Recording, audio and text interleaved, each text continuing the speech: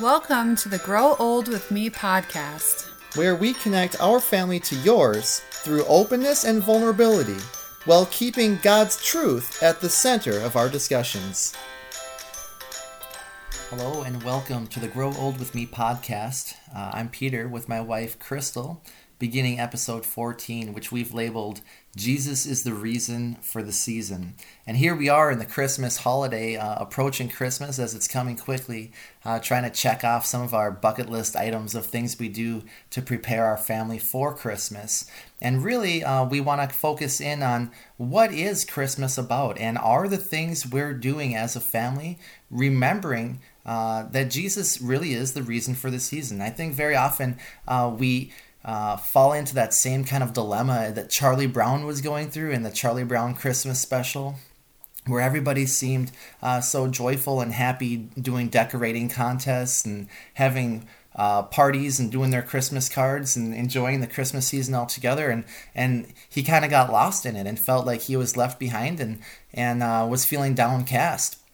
And at the end, at the kind of the peak of his own emotional conflict, he screams on the stage, "Is there anyone out there who can tell me what Christmas is all about?" And Linus comes in and saves the day and tells him that it was about Jesus being born in Bethlehem, changing the world as we know it, becoming man so that we could have our sins forgiven. And at that, it changed Charlie Brown's perspective and made him feel as though it was all going to be okay. It was all right that he had that little Christmas tree that fell over when he had the Christmas ornaments on it. And I think we need to make sure we're doing that same thing, that we're asking ourselves, what is Christmas all about? And making sure our focus is around that. I think the month of December is just busy. I think more than any time of year. I think summer gets busy, but it just seems like December is kind of where everything is concentrated, where everyone's like, let's get together now, or let's, and we make this big to-do of the holidays, and it's good to meet with other people, and it's good to have Christmas parties and stuff. But I think ultimately we end up getting distracted from Jesus. I think he had a humble beginning, and I think we make Christmas not so humble. I think we make it into this big, grand, production. Yeah. Yes.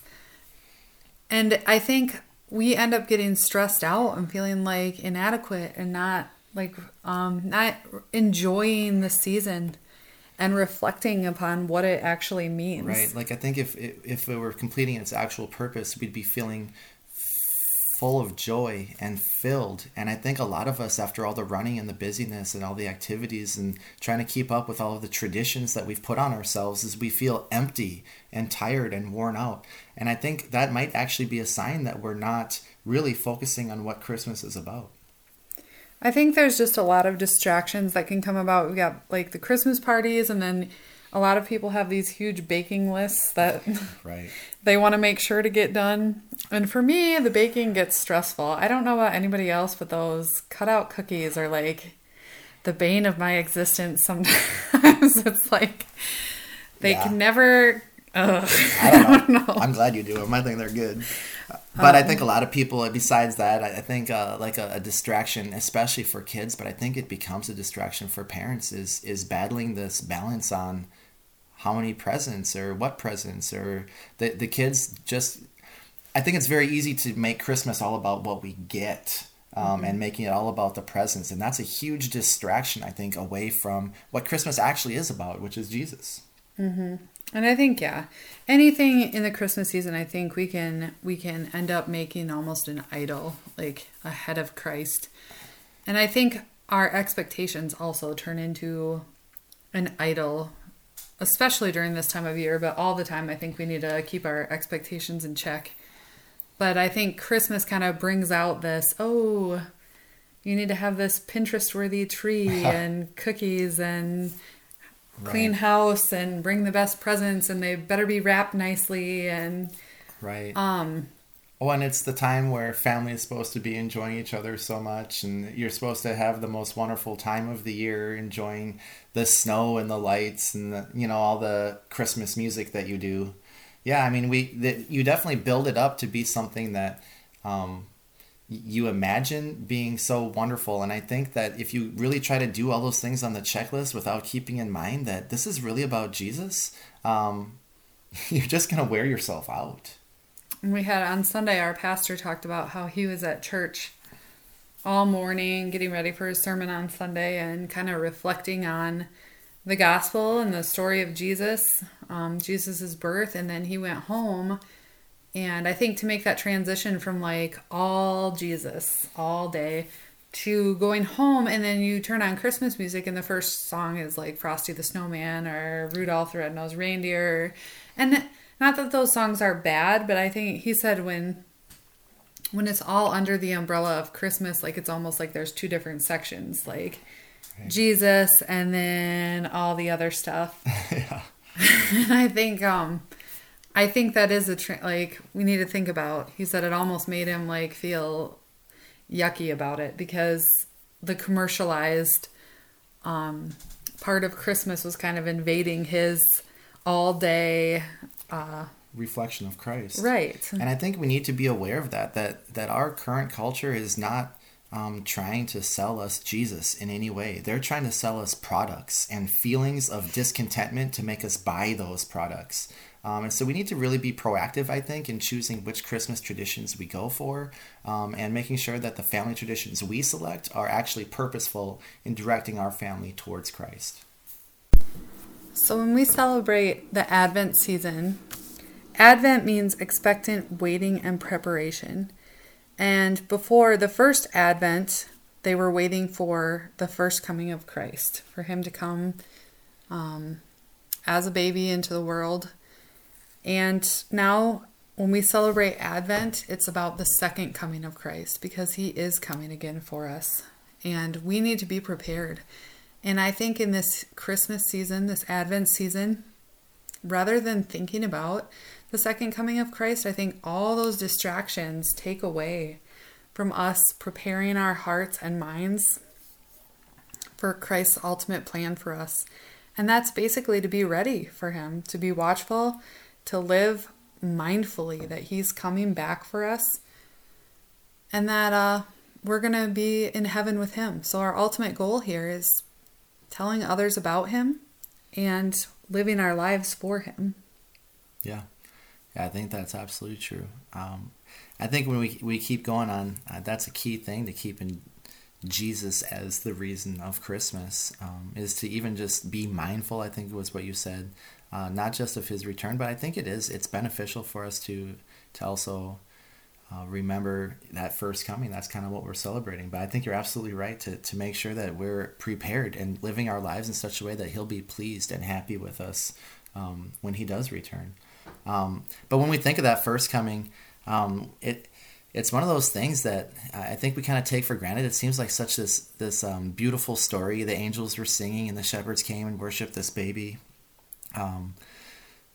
But I don't know if we really consider it maybe from Jesus' perspective, who actually was God. And I bet it was a pretty rough time for him, who was in all his glory in heaven and took on the form of a human.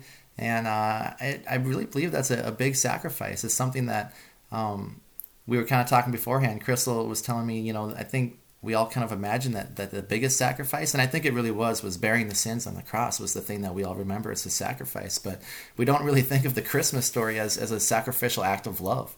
But as we look at it in Philippians 2, verses 6 through 8, we're talking about how our attitude should be the same as Jesus.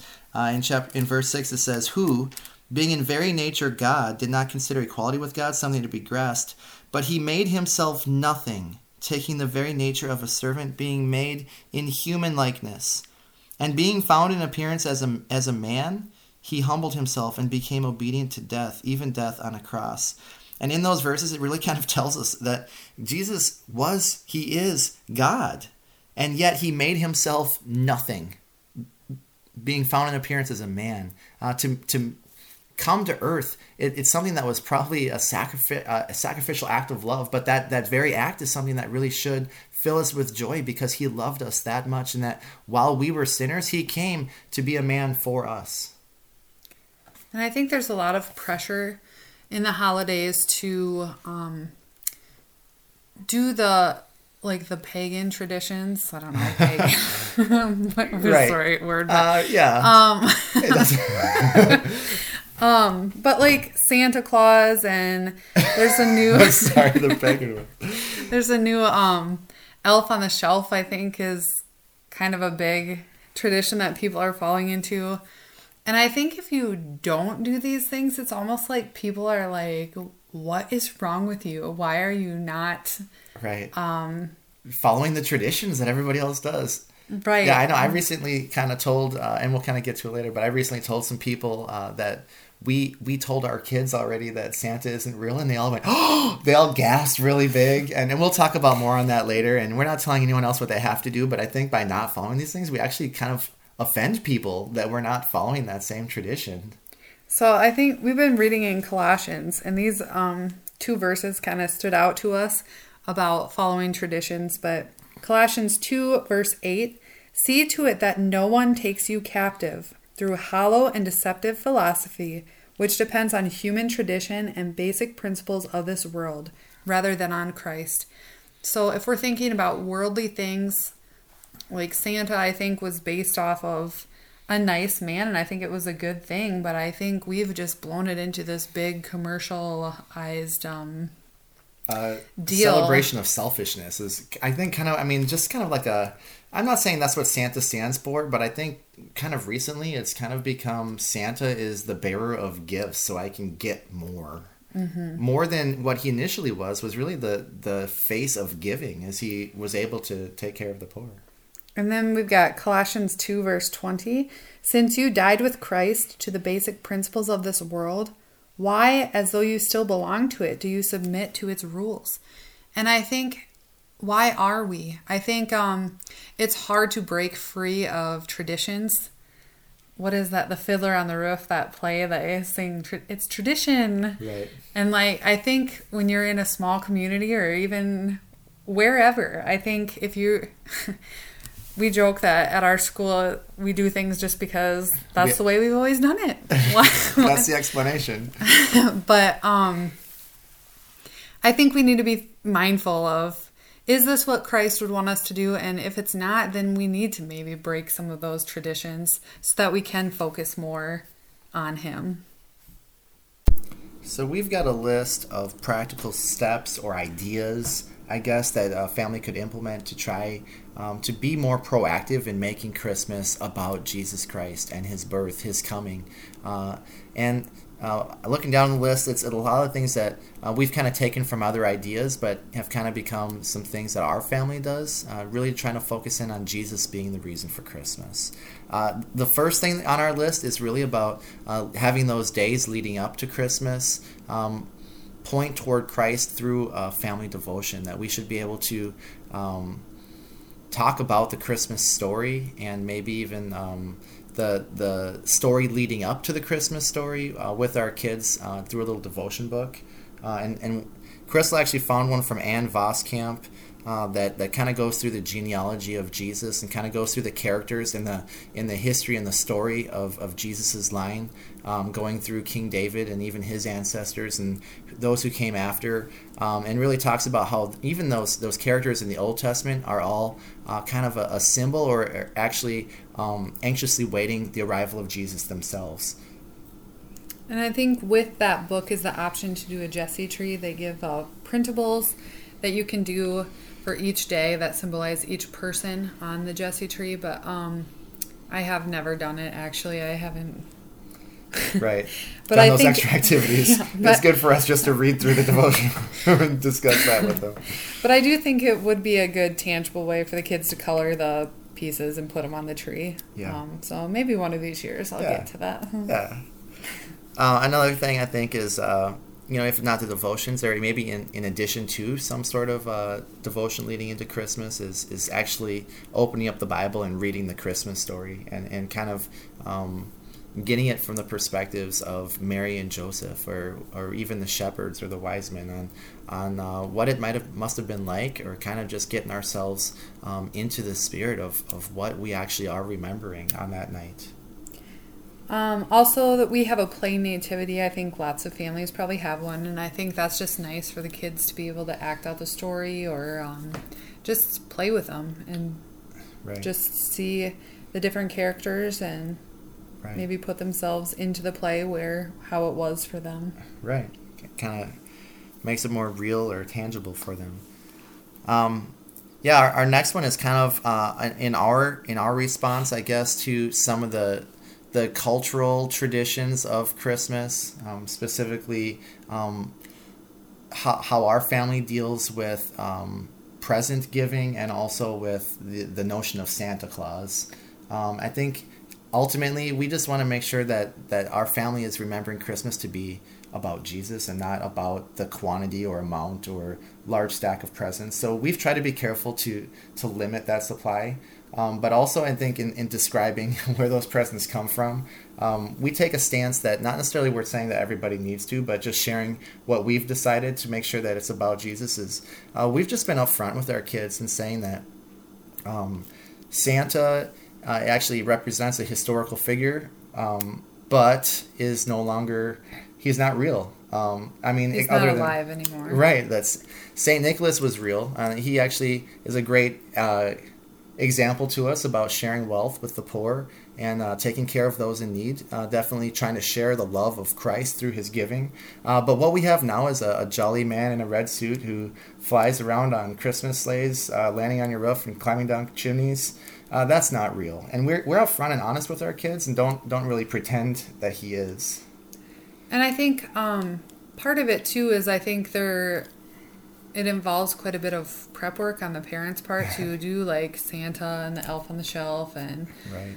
all this stuff. And I think it ends up taking focus from myself off of Jesus. And if you're Right. looking through it only through the lens of how can I point my kids towards the Jesus story, Right. I think the Santa and the Elf on the Shelf and stuff like that kind of muddies the water and makes it more difficult for my kids to experience the Jesus story. Yeah. So for our family, we've just kind of decided that we're not going to tell the kids that Santa, or pretend that Santa is real and that we're set up the cookies and do all Yeah. this stuff. But I know it is fun for a lot of families, Yeah. and we're not judging you if Sure. you do it. But we're just saying we've decided, and this just came about two Christmases ago. Yeah. We decided this, so Yeah.